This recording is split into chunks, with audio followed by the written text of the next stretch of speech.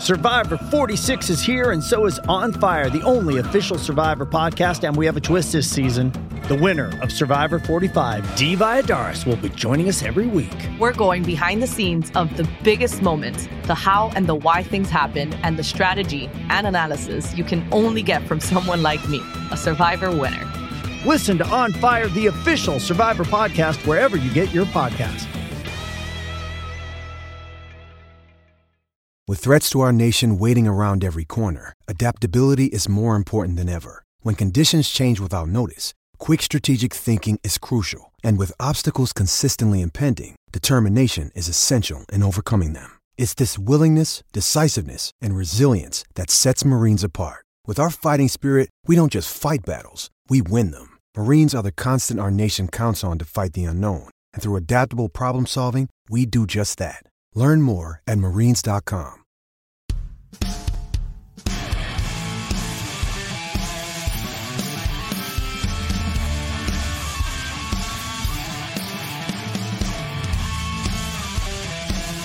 This is the Nassaumen Hockey Podcast with James Nichols and John Zella. And we are back with another episode of the Nassaumen Hockey Podcast with my good buddy, John Zella. What's up, pal? Not a whole lot. Enjoyed the Rangers-Islander game and the victory the Islanders had there. Offensive explosion. We'll get to it. Yeah, absolutely. But before we do that, let's get to On the Island, brought to you by DraftKings. This weekend's UFC 261 is sure to be a can't-miss event. Every punch, kick, and knockout means so much more with the DraftKings lineup on the line. DraftKings, the official daily fantasy partner of UFC, is giving you a shot at huge cash prizes. For this weekend's fight, DraftKings is offering all players a shot at millions of dollars in total cash prizes. There's no better way to put your MMA knowledge to the test than to compete for a shot at millions of dollars in total prizes. DraftKings is safe, secure, and reliable, so you can deposit and withdraw your funds at your convenience. Download the DraftKings app now and use promo code THPN to get a shot at millions of dollars in total prizes throughout the week. That's promo code THPN to get a shot at millions of dollars in total prizes. Only at DraftKings. Eligibility restrictions apply. See DraftKings.com for more details. Let's talk about the previous week that was. And I got to tell you, look, going through this process of, my wedding is Friday, so I haven't been able to be super focused on the games, but from what I've seen and what I've gathered, the offense isn't doing too hot. And they slipped 2 to Boston, right? 2 in a row. We went 5-0 against them. Now we're 5-2, which is still good, but we dropped 2. Then we go into Philly, win a 1-0 game. And then tonight we'll talk about the offensive explosion. Hopefully that's the floodgates that we're looking for. But I don't know, man. Those 2 games against Boston looked pretty bad. Is there concern there for you? What are you thinking? I think that the 2 Boston games and Philly are a concern for me. Not at this time of the year. Now, the saving grace to this is this is right after the trade deadline. This is 2 new guys in the lineup. This is with some injuries popping up with Bailey, who returned tonight, and Clutterbuck, who is still out. And thinking back to last season when Pajot's 7 games, he scored in his first 2 games. He fought Trouba, looked like it was good, and then it was a lot of goose eggs. Or as my old boss would say, big old Oswego block letter worth of activity the rest of the way there. And it would take until the postseason for Pajot and the Islanders to really turn it around. Mm-hmm. So considering there's the Palmieri, there's Zajac getting into the lineup, and plus these injuries, I'm concerned but hopeful because of what happened last year that it's just going to take some time. They actually have a little more time this season, considering are they at the 7-game mark? I don't know how many games they play with the Islanders. It's got to be 7 at this point because they played 3 of the previous week when we did the show, and now it's 4, including tonight. So they're at 7 now. Palmieri looked great tonight. Yes. He looked like a very different player tonight, and that's good, right? That's at the 7-game mark. Yeah. Maybe things get turned around. I don't really know what to. I think he drew 3 penalties tonight against the Rangers. Yeah, his feet were moving. He was going Yeah. to the net hard. He was using his body to protect the puck, and you're gonna keep his feet moving. He's gonna draw penalties like that. So Sure. I really, really didn't like the Islanders in those 3 games. Even the win against Philly, they did not look good. So I think as long as they can turn it around, these next 3 games, and I want to jump. We're gonna want to jump in all ahead. It's these next 3 games as a set is how I want to. That's a determining factor of how they're going to be going into the playoffs. Yeah, very important 3 games coming up. We'll talk about that when we get there. But yeah, we dropped 4-1. Boston, takes that first game of the previous week. Then they lose 3-0, and then they go into Philly and they win 1-0. And they didn't look good there either. The glaring problem, and Philly's not that great either. They're trying to figure their stuff out too. But the glaring problem here is the scoring woes, right? And we've seen this before. We've seen it under Trotz. We've seen, before the end of the world last season, they stumbled into what was the NHL pause. So, we've seen them go on this kind of I don't know, lack of scoring drought before, but it was a little different last year. We had some injuries. Pelech was out. Cizikas was out, and not that they're scorers, but it changes the dynamic of the team. Other players have other responsibilities, and now things start to get a little bit out of whack. Yes, there are some injuries currently. Bailey gets back into the lineup tonight. He missed the previous few games. He looked like a different player. He looked very good tonight. But no, I don't think that the injuries last year versus the injuries that we had right now are the same as far as impact on the lineup. So I fully expect that scoring drought that they went through to almost be over. I think it had a little bit to do with the post-trade deadline chemistry. They had a little bit of an injury bug that they were trying to figure out, but I think now they're getting over that hump. And I was going to say that regardless of the score tonight, because we did see that offensive outburst tonight. 6-1 against the Rangers. They looked very good. But previous to tonight's game, they only scored 2 goals in 9 periods. So that's an issue right there. I mean, I think it was more than just the scoring. That was part of them just not being on their game. They were letting, as we discussed the last few weeks, really. Right. The Islanders are letting other teams dictate the play, and they're not making good passes. I all season I've been very impressed with their neutral zone play. Especially regrouping. Sure. When they're fumbling the puck and they're not able to get pucks deep and they're not forechecking well, it's not just the scoring is just like the result of the whole thing. But they couldn't get their game together. They just weren't the Islanders that we had seen for their good stretch of the season. And I think a big problem is they're on or they're off. That's what's really worrying me, is that they can easily get on a little stretch like that of 9 periods of just not looking good. And it's not like it's a bad second period, it's a bad this, they're not playing well. It winds up stretching over a longer period of time, and they manage to catch some positive consistency and then negative consistency on a fairly regular basis. That's the only consistency they have, is that year over year they seem to have on and off periods. Prior to tonight's game, I don't feel like we saw that Islander team all season except for last week. I think last week was the lowest that they've gotten. I can agree with that. As far as their play this season. But again, I attribute that to, and I'm not pushing the panic button yet. A lot of people are, criticizing the power play, which is, justified. But, the scoring and everything as well, 5-on-5 was obviously not there either. And, Trotz is still trying to figure out where to put Zajac. Is there a spot for him in this lineup? When everybody's healthy, is he maybe the guy who sits? Does Komarov kind of maybe deserve to stay in an everyday role at this point? Yeah, that all might be true. Where does Palmieri fit in right now? He played real well with the second line tonight, and we saw a new third line of Beauvillier, Peugeot, and Bailey, which I want to talk about a little later too. That was great. So, it's interesting because you get Palmieri, you get Zajac, and you automatically think Palmieri is going to be the first line solution. He hasn't seen first line minutes yet, which is crazy. Very rarely. Right. And the thing is, they're trying to figure out their top line still. You have Zajac up there, who actually had a pretty good game there tonight. But previously, Komarov was there, and he had actually been, holding his own as well. So they're still trying to figure out the line combinations. I think they got a little bit closer tonight. Like we said a couple of times now, 6 goals against the Rangers. Now, it was encouraging, but the Rangers are known for their defensive woes. They can score a ton, but they can also give up a ton. Shesterkin and Georgiev are great, but they have holes. Their defense has holes. Fox is, in my opinion, right now he could be a Norris candidate for sure. But keeping the puck out of their net, they're having a hard time with that too. So the top 6 really needs to step up. It's been a while for Barzal.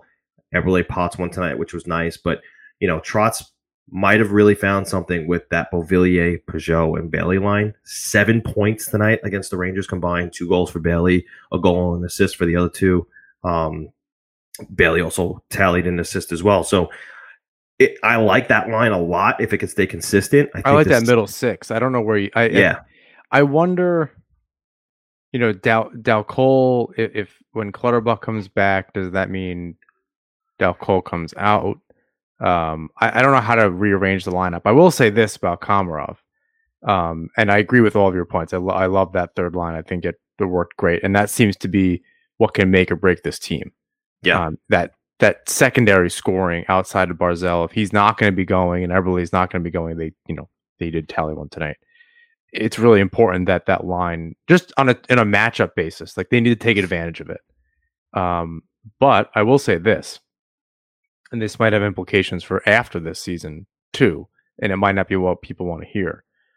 When Clutterbuck's not in, I love Komarov on that fourth line. It works. Having him in the lineup, I think, is important. I don't think he should be on the first line, but I think having Komarov in the lineup to mix it up a little bit, he's a little bit of the agitator, and that's not really a position that the Islanders have filled before. That's not something that I realized that tonight. I'm like, even the last few games, he's just there mixing it up. He's kind of jabbing guys a little bit. And Clutterbuck on that line play a heavy game, and that definitely gets under other teams' skin. But in the playoffs, these little chippy thing, like you kind of want that pain in the ass on your side. Yeah. And if Clutterbuck's not going to be in, I think even Butch mentioned on the show on the broadcast, Clutterbuck's got a better shot. But overall, I think Komarov's game is a little bit better. And it does fit the fourth line. And to me, either one of them, I think, work really well. Yeah, I think they both have a spot on that fourth line for sure. And Leo knows his role. He's going to play. If he's put on the first line like he is, under Trotz, he's going to make it work. And he did. He's got a different mentality right now where he's playing up to the expectation that he's supposed to be playing up to. And it's great to see. Is it going to last? I couldn't tell you because nobody expected this to even happen. But it's not like he's scoring goals, but he's doing literally everything else right. Including, I think he had a real nice assist a week and a half ago on an Eberle goal. He's doing everything else right, so right that we're kind of shockingly saying to ourselves and to each other, Komarov should be in tonight. And if when you're getting set up for success, it's amazing what'll happen. Right. It happens with defensemen all the time. Gostisbehere is a really good example of that. For years, he's being coached really well and being put in the positions to succeed, and then all of a sudden he's not. And they're like, well, this guy sucks. And you're like, well, no, he shouldn't be. You're putting him in situations. Of course he's going to suck. He's not that kind of player. So to see Komarov in the right spot on this team, granted, like salary cap stuff kind of goes away to a certain degree and all that kind of stuff. We worry about that at a different time. It seems okay. He's in the lineup. I thought Dal Cole looked at the last couple of games, has gotten way more chances and is getting really close. Like he's bound to kind of break through. Like he almost got it. The percentages can't work against him forever. And on that second line, I think that's Palmieri, Nelson, and Dal Cole. I think that works. I think the issue becomes at some point, is it as like a Zajac Komarov getting switched around? Clutterbuck comes back. He really belongs on that fourth line over Zajac. I'm not really sure how that shakes out. Like if you think that second line played well, if you think the third line played well, you should. They had 7 points tonight. Yeah. And if you know the fourth line is the MC squared line, that really doesn't leave a ton of options. Like, is that Komarov on the first line? Zajak's getting, put in the press box for the night. He's a healthy scratch. He's not playing particularly well with that first line. There's, outside of getting them control the puck off the faceoff, which is obviously important, something Trotz wants to do. I think that's where some confusion sets in, and that's where you might see continued first and second line changes. I think that third line sticks. Yeah. So here's the thing, right? We're talking about who sticks in the lineup, and really the mantra of this team has been next man up, right? They acquire Zajac, which was a depth move in reality, right? He's just going to have to play in that next man up role. That's the thing. He's the next man up if Komarov comes out of the lineup. Here's something even more interesting that we're not talking about. Oliver Wahlstrom didn't play tonight. Where does he? Now I'm kind of forgetting about that, and that might be the case, right? Maybe eventually he's got to get a scoring touch back too, right? And does he fit on that second line instead of Dal Cole with Palmieri and Nelson? I think maybe that was already tried. That doesn't sound familiar. Maybe because Bevillier's been there. So that doesn't sound super familiar to me. But like you said, maybe he needs to also be set up for success. Maybe because that third line was doing so well, give him a crack at that first line left wing shot. Why not? Why not throw him on that first line left wing? I think it's the minutes. That's probably what it is with Trotz. He doesn't want to give him the minutes. Well, that's the success part, right?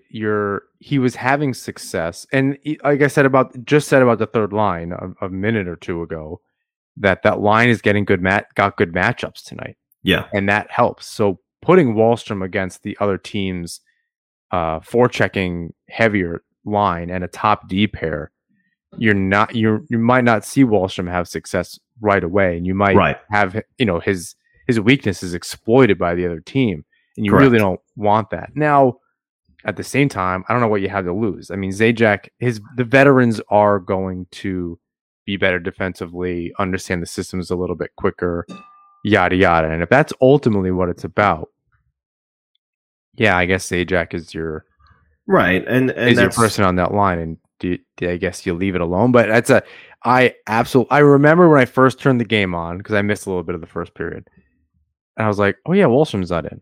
And I saw the text chain with you and Joe, and I was like, oh yeah, he's not in the lineup. And I remembered when you just said it. Yeah, and it's a really good point. I almost want to say it's that second line. I think with Palmieri, Nelson, Wahlstrom, I don't hate that. No. And then Dal Cole, I don't know, he's in the press box. I feel bad for the guy.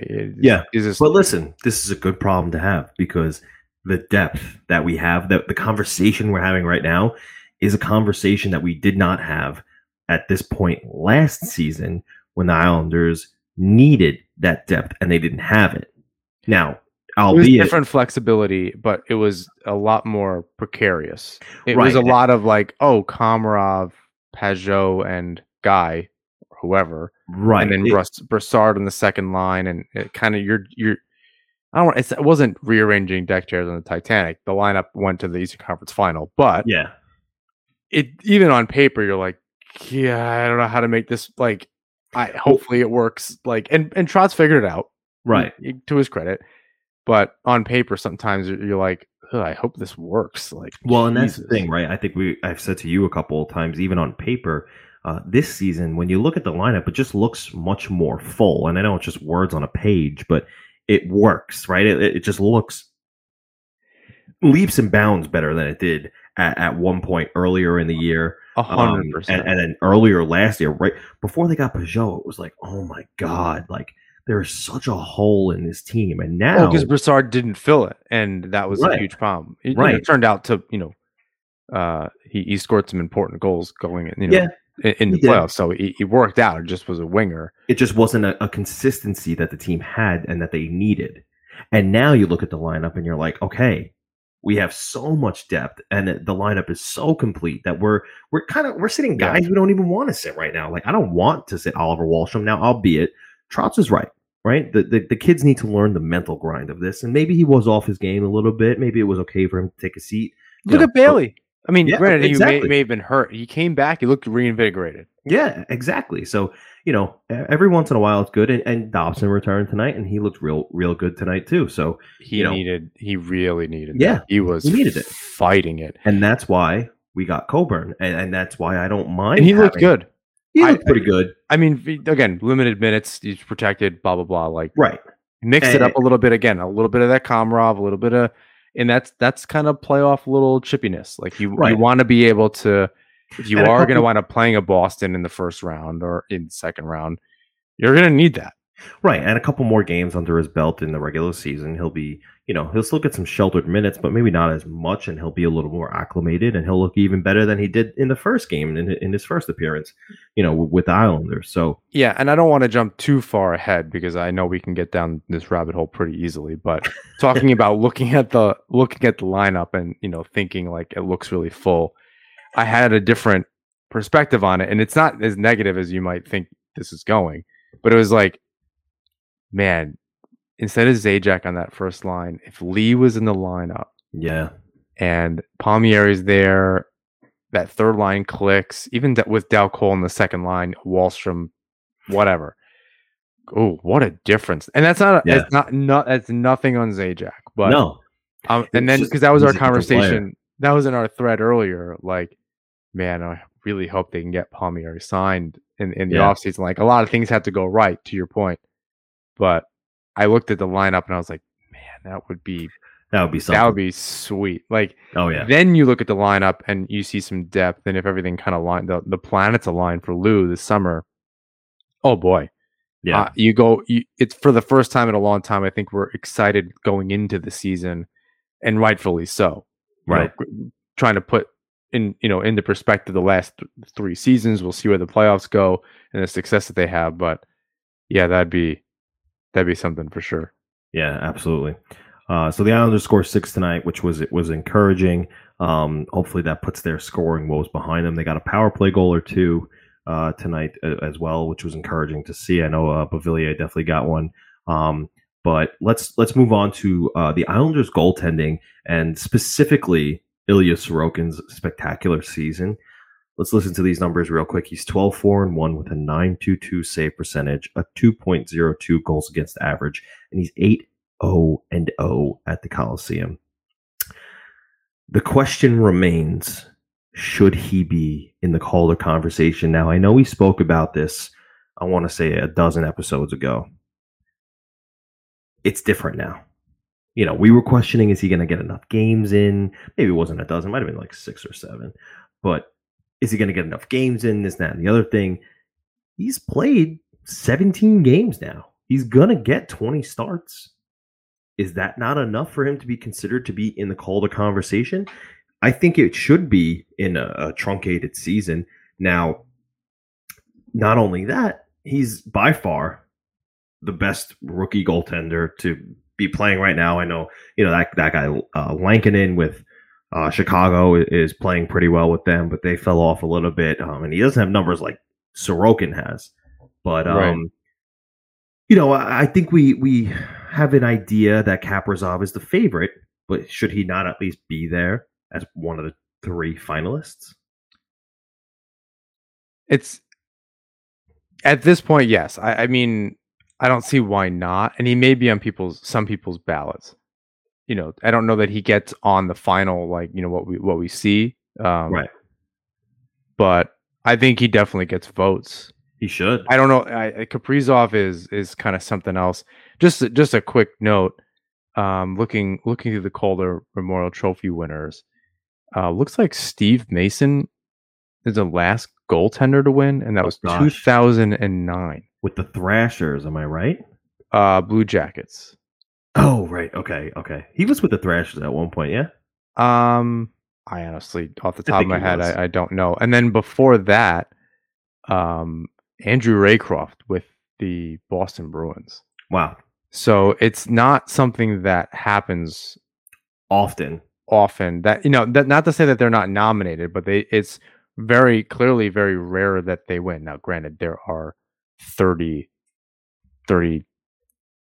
whatever spots, 60 goaltenders in the league, and it's not until recently that even 2 goalies on your team get fairly consistent play, or games played.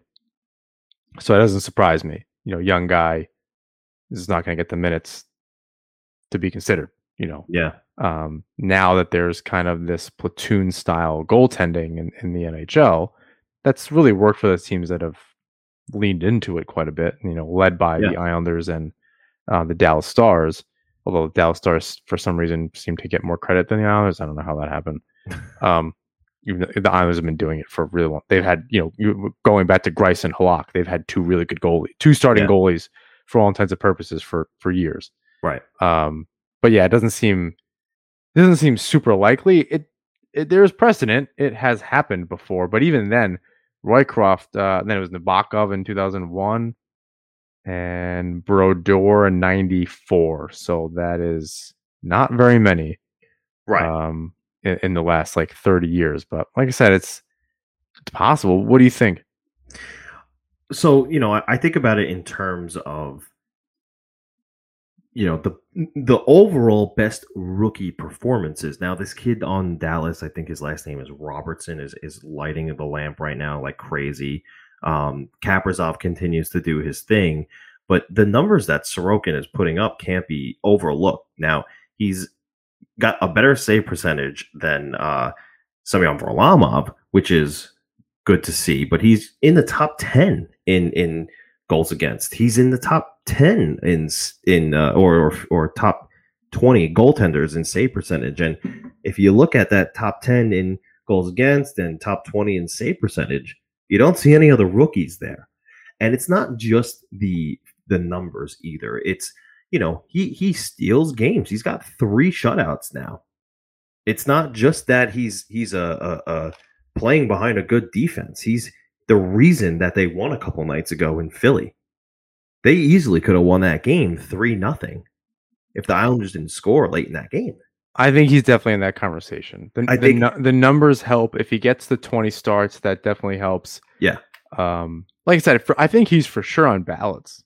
I think let's just remove Kaprizov from the conversation for a minute. If he's not in the league right now, I think it's Sorokin's for the taking, and that's my unbiased opinion. I don't know. I don't know not to be biased here. I don't know enough about the other rookies to be able to say, and so I'll leave it at he's in the conversation. I think it depends on the voting, and do people take into consideration that it's on the Islanders and it's a little bit of a protected thing, the same way that the same argument is always made about Martin Brodeur and blah blah blah. Plenty of people will tell you it's not. I don't know that I believe that he's a product of good defense. Right. And Sorokin, exactly to your point, the Islanders don't always look good. They are a defensive team and they do let up some chances. They're not always high danger, but just like we've been saying about the schedule, you can only play the cards you're dealt. And Sorokin's, he's winning games. And he's been really consistent, and his numbers, much like Varlamov's, have reflected the team's ability to play well. When they're not playing well, they lose 4-1 and 3-0. Right. It's the whole team. No one looks good. But then in Philly, they steal one. Sorokin specifically stole the game.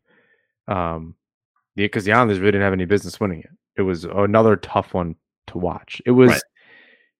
I've said this a million times. I don't mind this team losing if they look good doing it.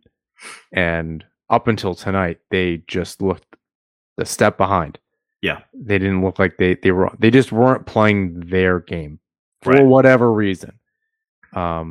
It's amazing, and we said this last year with Pelech out and a couple things. Like it worried me that it doesn't take much for the chemistry It's like Chris Traeger in Parks and Rec. He's like a piece of sand in a machine. It just like ruins his system. He gets the flu and he just like loses it. Yeah.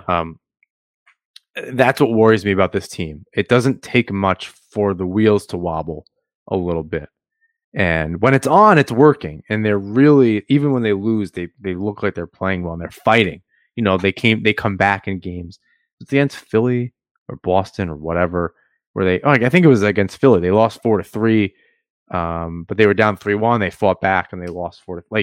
I want to see that fight in the third period. I want to see them play their game where they can lock it down or come back. In the beginning of the season, that's all we were saying, right? Wow, this team is like this. Their ability to come back in games, and even if they're down early, that they're staying on track. And they were going to score 3 goals this game, whether or not the opposing team scored in the first 2 minutes. Yeah, the Islanders were going to find a way to score 3 goals. It didn't matter, and we've not seen that. We've seen them just get behind, and that's it.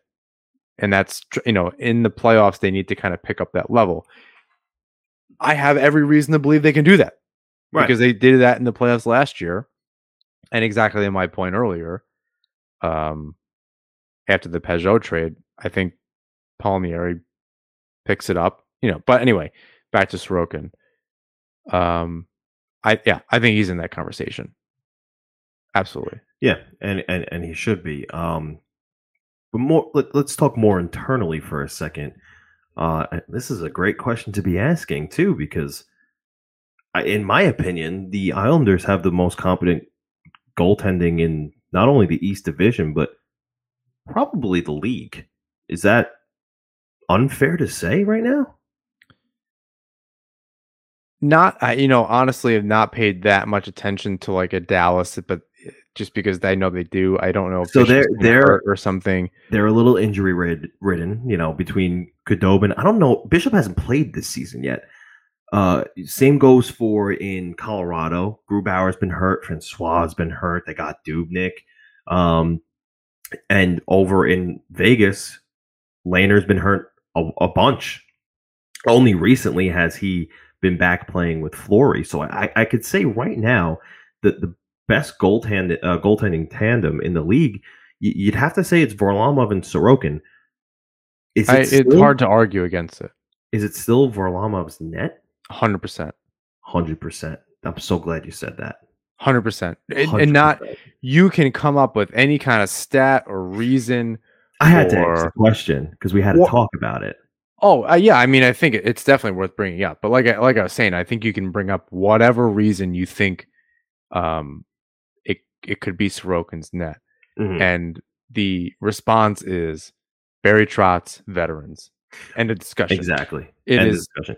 But not only that, Varlamov is playing so well this season. He's in the Vezina conversation. There's been a bunch of talk that he could be one of the finalists. And when people talk about the best goaltenders this season, he's up there. So it's not just like, oh, he's the veteran. It's his net. He's playing awesome. And that would be it. If he was if this was like Florida. Right. And Bobrovsky wasn't playing well and Dredger comes in and plays. Yeah, it's his net. Right. Absolutely. And the numbers prove it. I think Bobrovsky still played a few more games, but Dredger, I think is going to get some starts. Right. His quality starts, I think, are a little better. And yeah, I don't know. I think it's absolutely it's the better goalies net to lose plus veteran status on an Islander team with Barry Trotz as a coach. Yeah, it's Varlamov's net. Right. I don't have a question. Tonight I tweeted out before the game started, got notification. Semyon Varlamov is in the net, tweeted it out. Got a bunch of tweets at me. Why is Sorokin not starting this game? How could you not start Sorokin? I'm like, let's pump the brakes, everybody. Semyon Varlamov in 3 games this season, and this was before the win tonight, is 2-1 with 2 shutouts, 102 goals against average, and a .966 save percentage. Do we really not want to play him tonight? Because the numbers are there. And Sorokin's numbers against the Rangers, not that great. He's in the high 800s in goals against and high threes for high 800s for save percentage and high threes for goals against. So it's again, it could have been a team thing on the nights where he was in net against the Rangers, but bottom line is when Varlamov's in net, the chances of the Islanders winning against the Rangers greatly increase, as we saw tonight in absolutely 6-1 victory. I mean, thinking about the tandem, just going back to your point, and sorry if I looked a little distracted. I wanted to look up the goals against across the league to see where the Islanders were. They're third, right, with 106. So they're in the Jennings conversation again. Oh yeah, of course. And even if they don't win it, just to kind of consistently be there, I think that's really important. I mean, you look at Vegas too. I think obviously Leonard and Fleury are a great tandem. They both been playing really well this year. Hard to discount that. So that they probably give the Islanders tandem a run for their money. They've I think had to. Yeah, I mean, Marc-Andre Fleury is that. I think that's the difference here is for the Islanders, the games are much more split. Whereas for Vegas, it's 30-14. Leonard's only played 14 games, but he still has really good numbers, and then Fleury has ridiculous numbers. So I think the Islanders are definitely in that conversation. Sorokin's got 17 games played to Varlamov's 29 too, so that kind of makes sense. But in the games that Sorokin's playing, like you gave the numbers, it's ridiculous. Yeah, and wouldn't that be something if only 3 seasons apart, two different pairs of Islander goaltenders win the Jennings Trophy at the season's end, right? First time around, you had Lehner and Greiss win the Jennings, and at the end of this season, it's very possible that Varlamov and Sorokin take it, and it's just 3 seasons apart. You'd think, at least one of them would be the same goaltender, but just goes to show the development in the Islanders system with goaltending. Yeah, and it's not going to take much for the Islanders to take that over if they can kind of continue, playing really good defense and getting on their game. Yeah. And Vegas has one stinker of a game. They have 100 goals against so far. The Islanders at 106. Islanders can get in that spot. Other teams around them. It doesn't take that much, so there might be a little bit of movement, but they're in the running. It's definitely the case. So, I'd say Vegas and the Islanders best 2 goalies, best 2 tandems in the NHL because they're very similar in how they deploy them. So I apologize in being wrong earlier. I feel like Sorokin had more games played than I thought. But. Yeah, he's at 17. He's on the cusp of hitting that 20 mark, but I don't see any reason why he wouldn't. So, and one of those games might come, and probably should come next week when the Islanders play the Washington Capitals 3 times. This is, I feel like we say this all the time, but this is probably the most important week thus far ahead of us. I think there are different reasons for them being important, though. In the past, it was, by the middle of the month, we're going to know if they're going to make the playoffs. And they kind of reach that bar. Now it's going to be this is going to be playoff hockey. Now it's a fight for first place. And absolutely. 3 times in a row. This is, can you take it to the next level with 10 games left? Can you raise your game? Right. Can your guys get comfortable? Can you flip the script at a team that owned you in the early part of the season? Right. That's why this is important. It's just a little bit different than those other conversations that we were having. The first one was reach that first level. This is tier 1 hard. Right. Now we're getting to tier 2. Now and then tier 3 is just closing out the season, and tier 4 is going to be that playoffs. Right. But now the Capitals have been a little bit on, a little bit off. They dropped the game to Buffalo. They lost 5-2. They dropped the game to Boston. Boston's a little rejuvenated. They got a little more juice in that lineup with Hall and Lazar now. But Washington is going to be obviously a problem. Currently in first place. And let's talk about Anthony Mantha, who they acquired at the deadline. He scored in 4 straight games since being on the Washington Capitals. Wow, it's amazing what happens when you're on a good team. That's what I'm saying. And tons of people were saying this is a one-sided deal. Detroit won, yada, yada, yada. pump the brakes, guys. This kid Mantha, they got Ovechkin and they got Mantha now. That's 2 elite goal scorers. Now, albeit Ovechkin's the top tier elite goal scorer.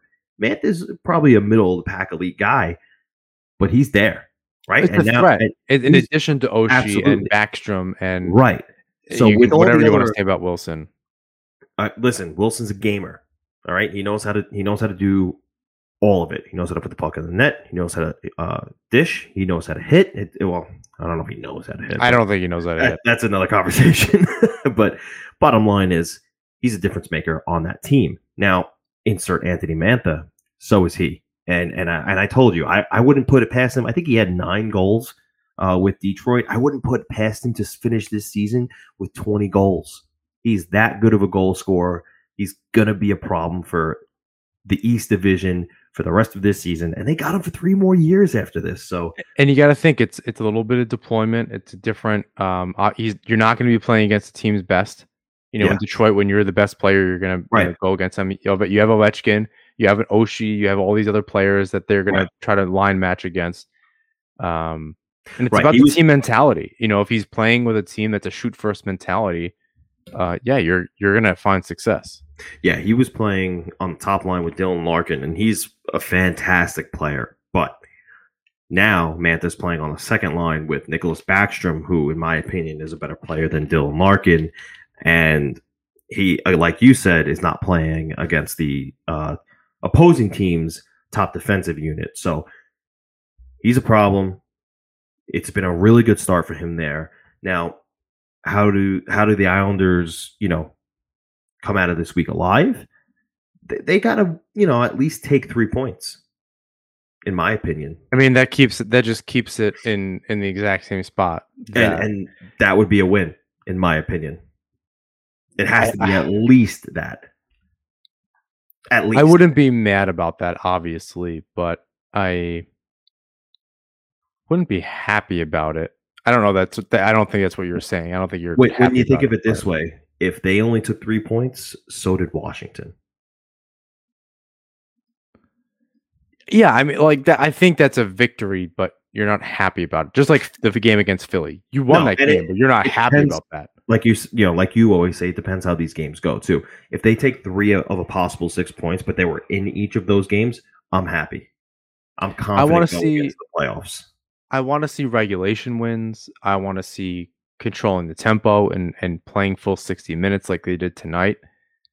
I really want to. I would be happy with 4 of 6.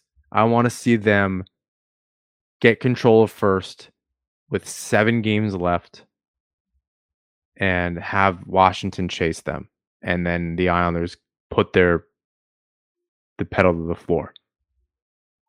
That's what I want to. I think that would be really important. Yeah, of course. So we'll see how it shakes out. It's going to be definitely a tough week, but an important week for the Islanders. And hopefully they could ride the wave of the Ranger game tonight or yesterday, as you're listening to this, into next week, and keep that goal scoring touch. Now, I don't know if the Capitals will continue to score the way they have been against the Islanders. They're a little bit of a better or much better defensive team than Boston. This year that their defense is not there, and and Buffalo, who they played last week. So we'll see. It's a big test this week, and let's hope for 3 to 4 points at least. But we threw it out there on Twitter. We said to you guys who might be listening right now and our Twitter followers, hit us with your questions, your comments, your concerns, and we will definitely address them on the podcast. So we need a name for this mailbag, huh? Nasseman's Answers. Did I just make that up right now? I don't know. I don't know. We'll put it on the drawing board. But let's talk about Tristan Peck tweets at us. We're playing like we did running up to the COVID stoppage last season. The results aren't too bad right now, but if we do start to rack up the losses, what can Barry do? Regardless of an all right-handed top line, surely it's time to put Palmieri up there. It's a good question, and I totally understand your point. And this question did come pre-Rangers game. Some of them did, and you'll be able to tell which ones. Yeah.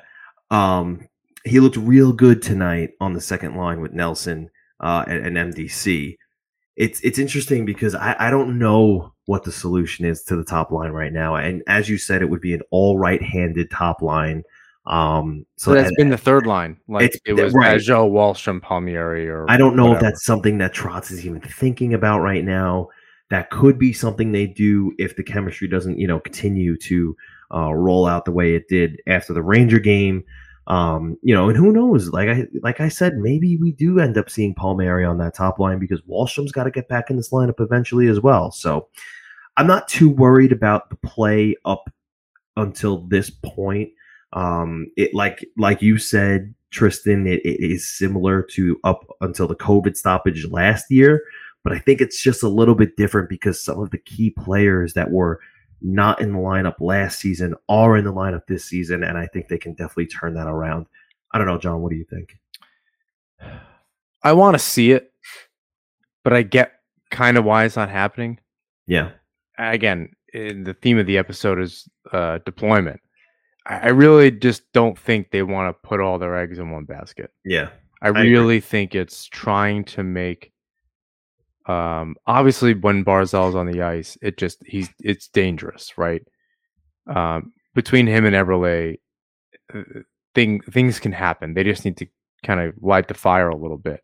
Yeah. Finding, having Lee really work with them was, I wonder if that was a happy accident. I don't think anyone would draw that up. I mean, unless you're a future Hall of Fame Stanley Cup winning coach.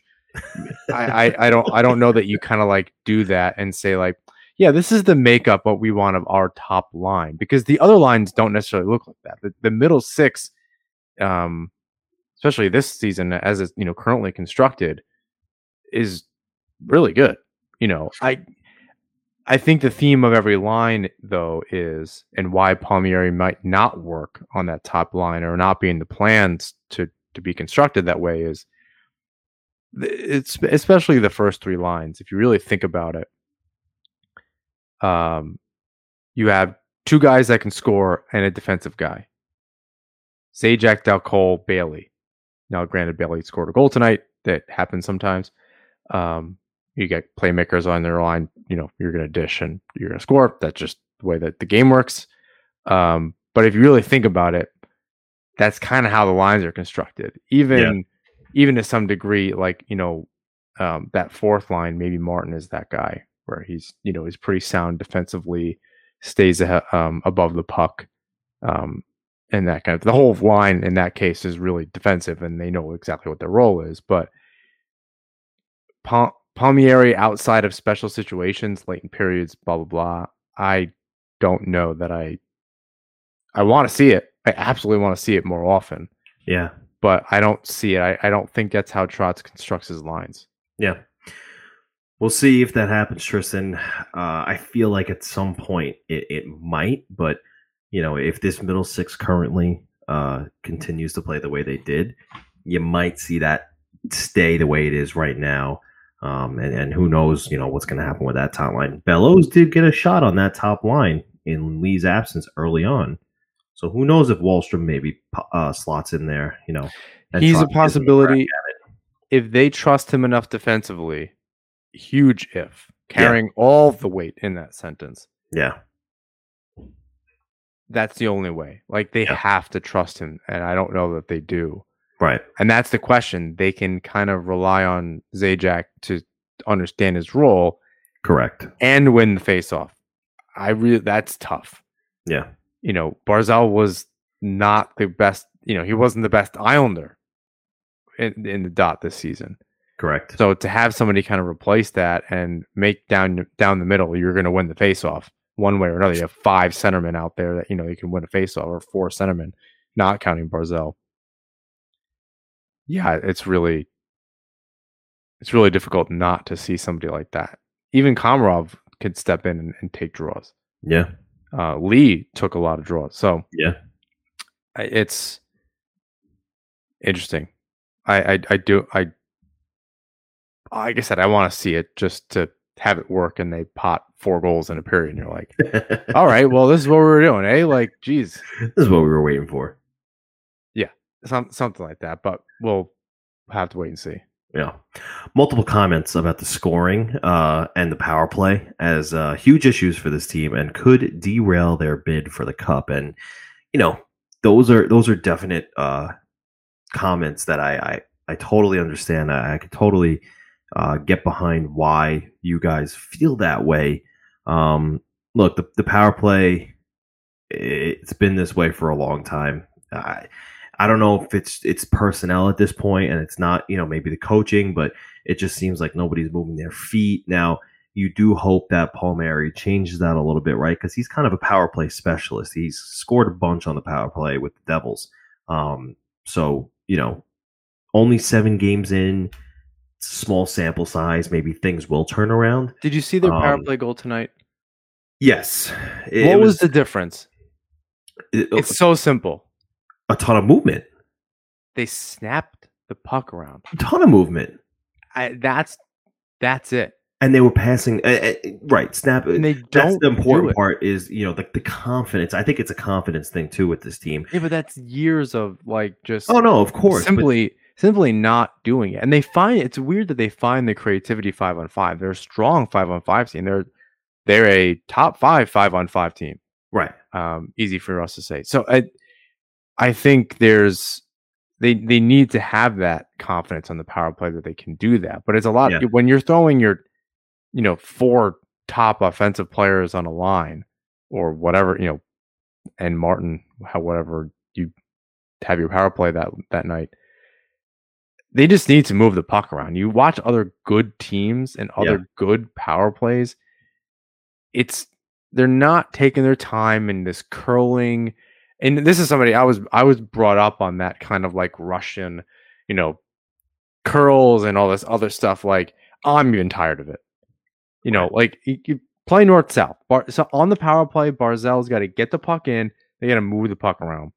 But even Bailey gets the puck on the wall. He's doing these little curls, and they need to make sharp, crisp, confident passes.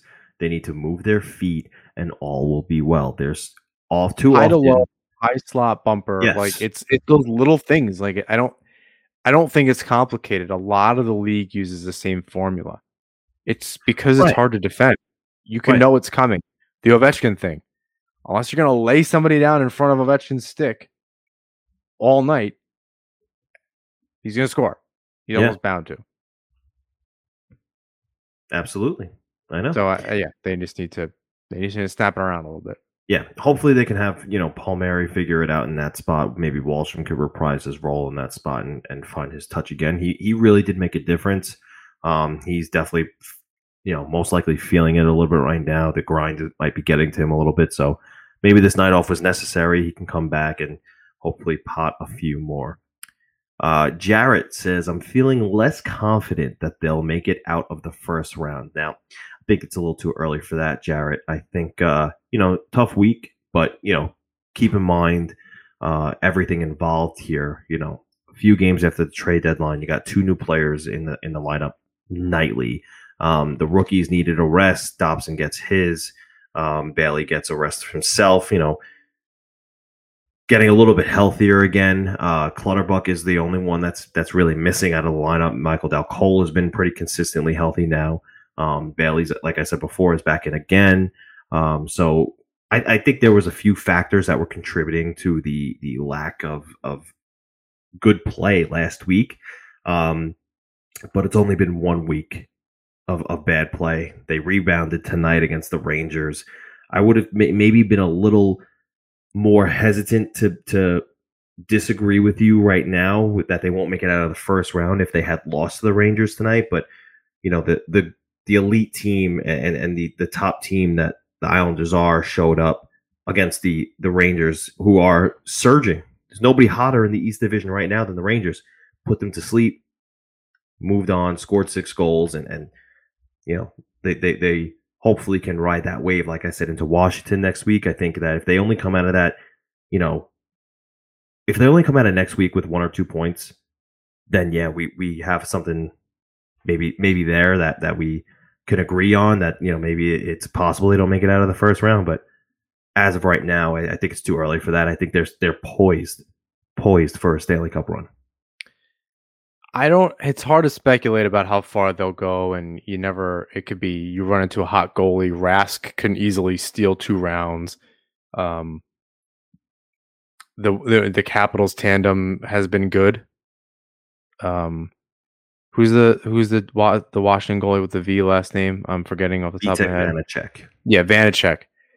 He's been good in stretches. The playoffs are just a completely different animal. So if the Islanders lose in the first round this year and the series was like, yeah, they dominated and ran into a good goalie, like that happens all the time. Yeah. And they can lose the series 4-2. You look back at the Penguins series years ago, like that series is way closer than 4-2. Yeah. So you look at that, or even last year, if you're the Philadelphia Flyers and you look at the Islanders series, you go, yeah, we lost in 7 games, but like talking about mostly overtime games.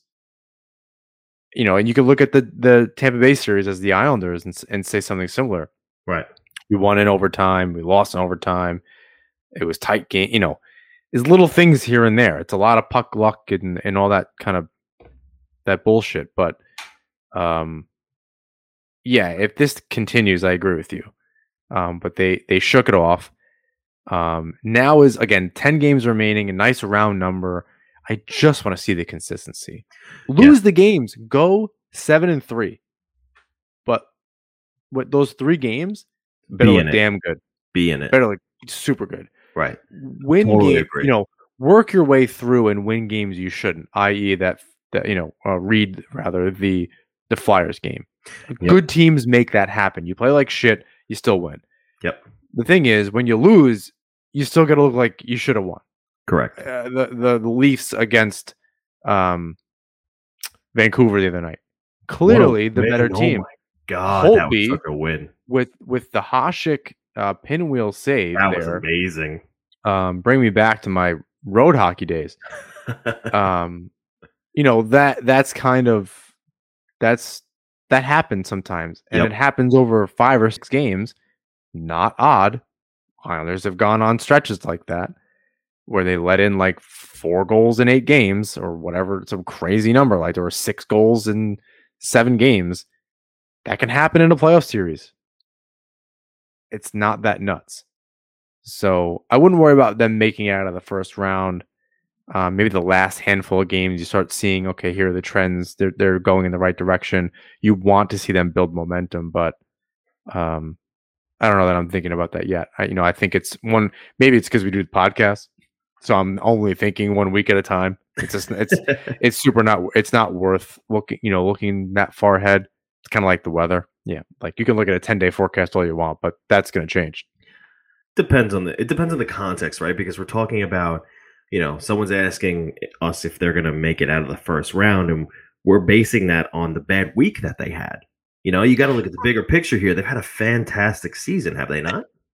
It's a fantastic season. You can't take that away from them, but even a small sample size, playoff series are small sample sizes. True. It can be 4 games. True. The Capitals valid series, point. The Capitals series last year, that was a 5-game series against the Capitals. Right. Valid point. But in terms of the quantity of play, more often than not, they've been on their game. So they're so capable of not being the Islanders. Agreed. And it's worth going in with, cautious optimism into a playoff series with any one of these teams, especially one that Boston showed that, with Taylor Hall, they're a different team. Pittsburgh showed this season that they're still really good and they can have the Islanders number. Yeah. And it remains, the jury's a little still out against the Capitals and the Islanders this season. So it's a huge toss-up going into those first and second rounds. I think that's what everyone has to understand. It's going to be tougher than normal getting out and going back to the Eastern Conference Final this year for the Islanders. Yeah, let's see what happens this week, Jared. But I wouldn't be so quick to hit that panic button yet. Still plenty of time for them to figure out their scoring woes and everything. Listen, I don't know about the power play, but plenty of time for them to figure out the rest. And I think that might have started tonight against the Rangers. We will see. At the _NJM says to us, is this the last we'll see Cizikas as an Islander, given the amount of money that's going to be due to Pelech, Sorokin, and Anthony Beauvillier? And that's the question that everybody's been talking to each other in Islanders universe virtually since last season when Matt Barzal finally put pen to paper, right? We knew who the team was going to be this year, and the immediate question started, what happens next year? We have 4 key components who are going to either restricted or unrestricted free agency. Now, I'll start by saying this. I do think Cizikas will be back with the Islanders next season. I don't think Matt Martin gets 4 years without a contingency plan to also keep Casey Cizikas around as well. You said that. We said this exact thing last week. Yeah. I'll continue to say it. I'll speak it into existence. Pelech is going to get his money. He's staying. He's not going anywhere. Sorokin, we know, is not going anywhere. And the question continues. Too. Yeah, he's an RFA too, but so is Anthony Beauvillier, and he's the consistent question mark. I don't think he goes anywhere either, though. I think they all somehow come back. Now they're going to take haircut on the COVID problem, and they're going to take Islander discount, like homegrown discounts. I think there will definitely be some homegrown discounts. A lot hinges on what happens with the Seattle expansion, but I don't know. I have this inkling of a feeling that this is the off season where Lou can figure out how to get rid of that Lod contract. I think he figures it out this season, and I think there's other things that. Sorry, go ahead. Well, I was going to say I think the reason that is because you saw some creativity this trade deadline with multiple teams being part of a deal. So maybe he gets traded to one team for part of a salary, and then that team flips it to another team for another part of that salary. So it's very possible that Lou figures it out this season. And let's just say, Seattle ends up taking, for argument's sake, I don't think this is going to happen, but a Josh Bailey flips Andrew Ladd. Now suddenly you have $10.5 million to work with. I think it happens. And you got to remember, there's, I believe Dal Cole comes off the books. I believe Josh Hosang was on a 1-year deal. Was Dal Cole not also on? Now we're talking about $700,000 a pop here, right? But the little numbers add up.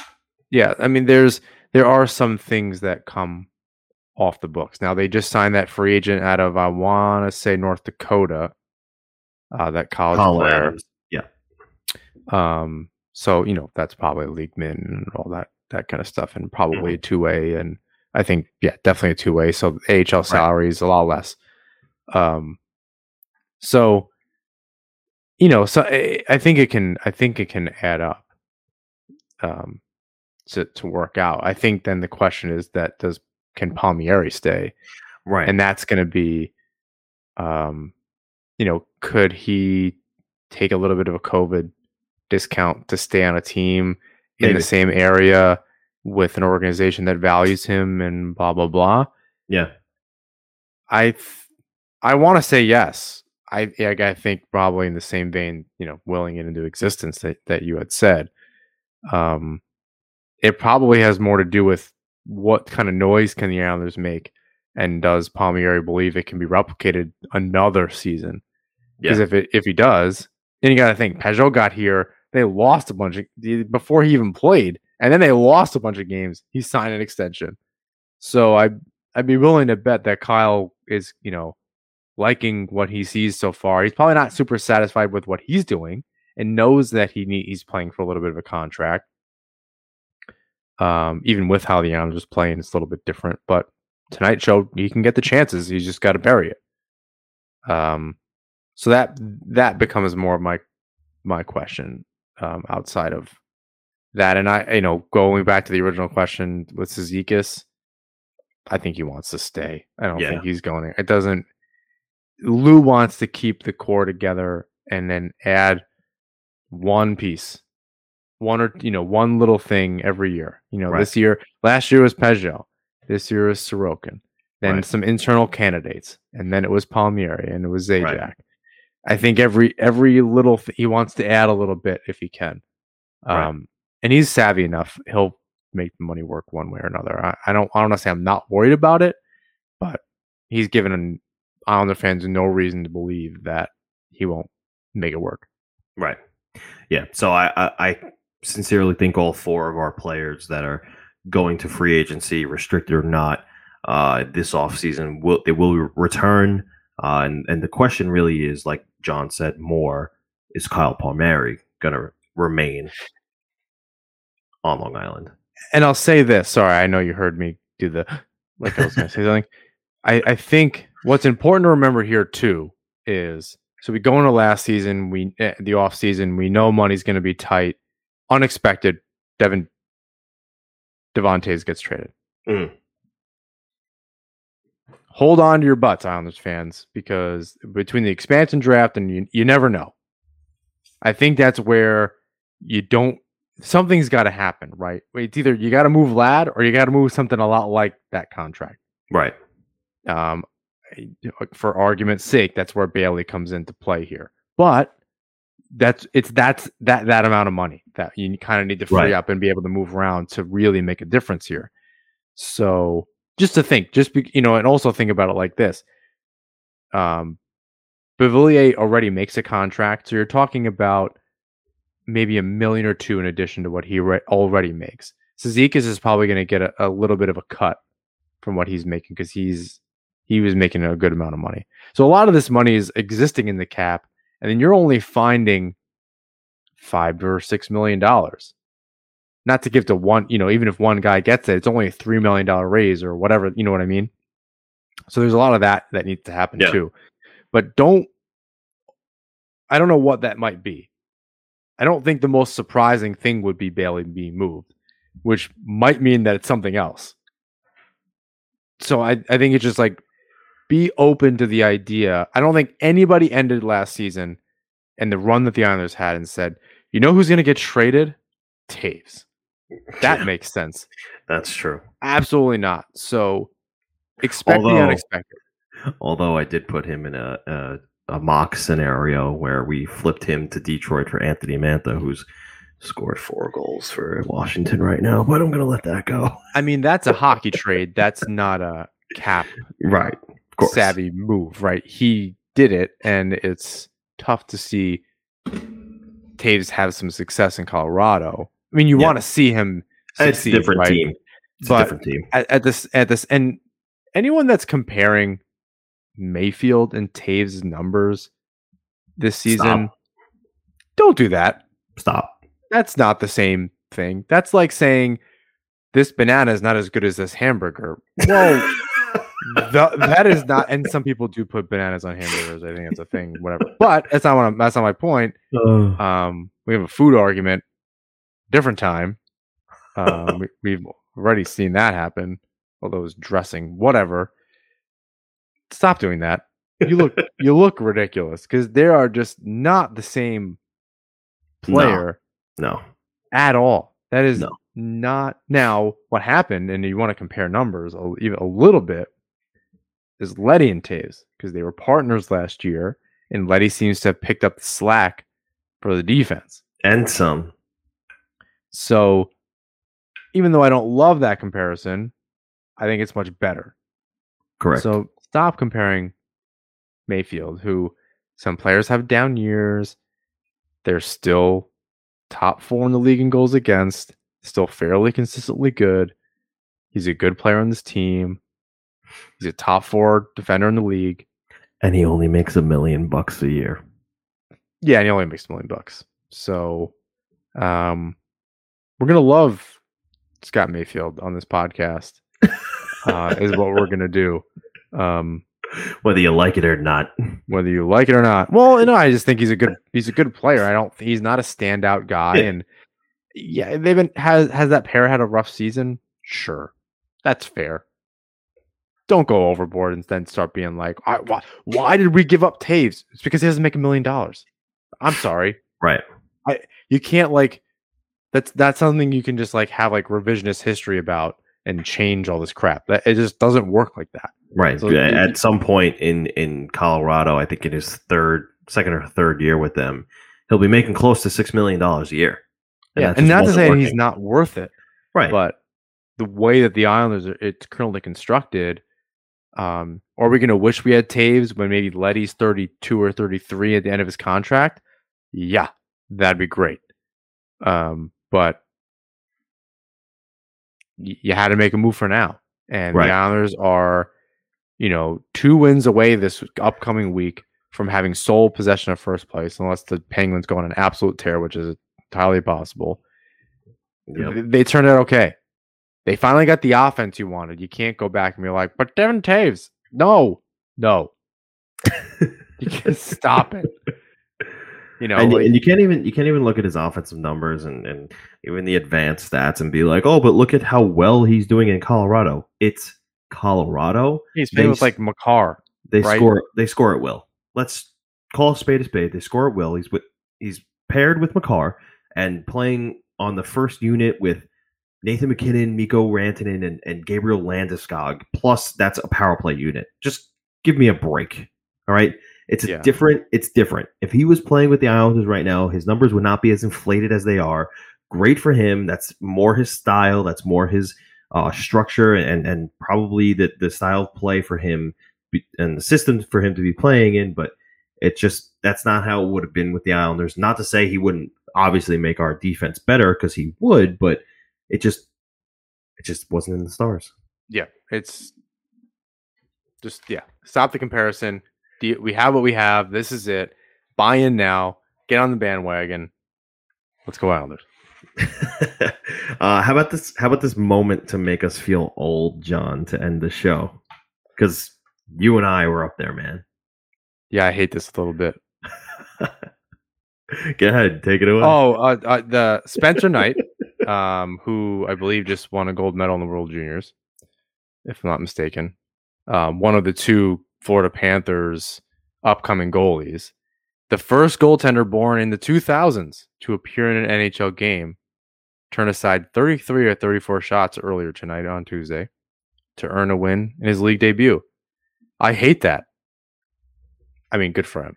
That's great. Yeah, but good for him. It was hard when it was like guy born in 1997, that's a bunch of guys where like, when you hear this Marlowe stat, like when he started in the league in 97 and some guys were Austin Matthews was like 2 weeks old or whatever, whatever these things are. This one hurts even a little more than that. Just a little bit. Yeah. It's weird how the league changes and, when you look back 10 years ago and guys are born in the 70s still, early 80s, and then that's slowly fading away. And then you're the same age as some of the guys. And then you hear on Puck Soup, you hear Ryan Lambert go, oh, the guy's 31. He's toast. And I'm like, but I'm 30. And you're like, I'm old. It's like, I understand it's old for hockey to a certain extent. I still don't think it's that old, but you hear that kind of stuff. And it's tough to swallow sometimes as I like struggle to get up and down the ice in beer league. But then you hear this and you're like, oh my God, this is very different. Yeah, totally wild. It is not my favorite stat, but it is a good one. It's a great stat. Makes me feel bad. Yeah, definitely. And I don't want to be, I like promise I'm not going to be the person that's like, I remember when it was like, I don't want to do that. Like, congratulations to the kid.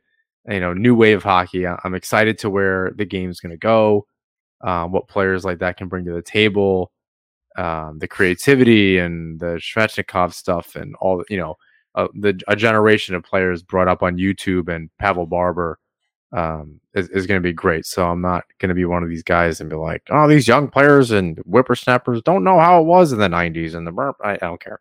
It was the 90s. It was great while it lasted. It is not that anymore. We want to score more goals and do all that stuff and more high skilled. So it's fine. We'll all live. We will. That about wraps it up for this week, John.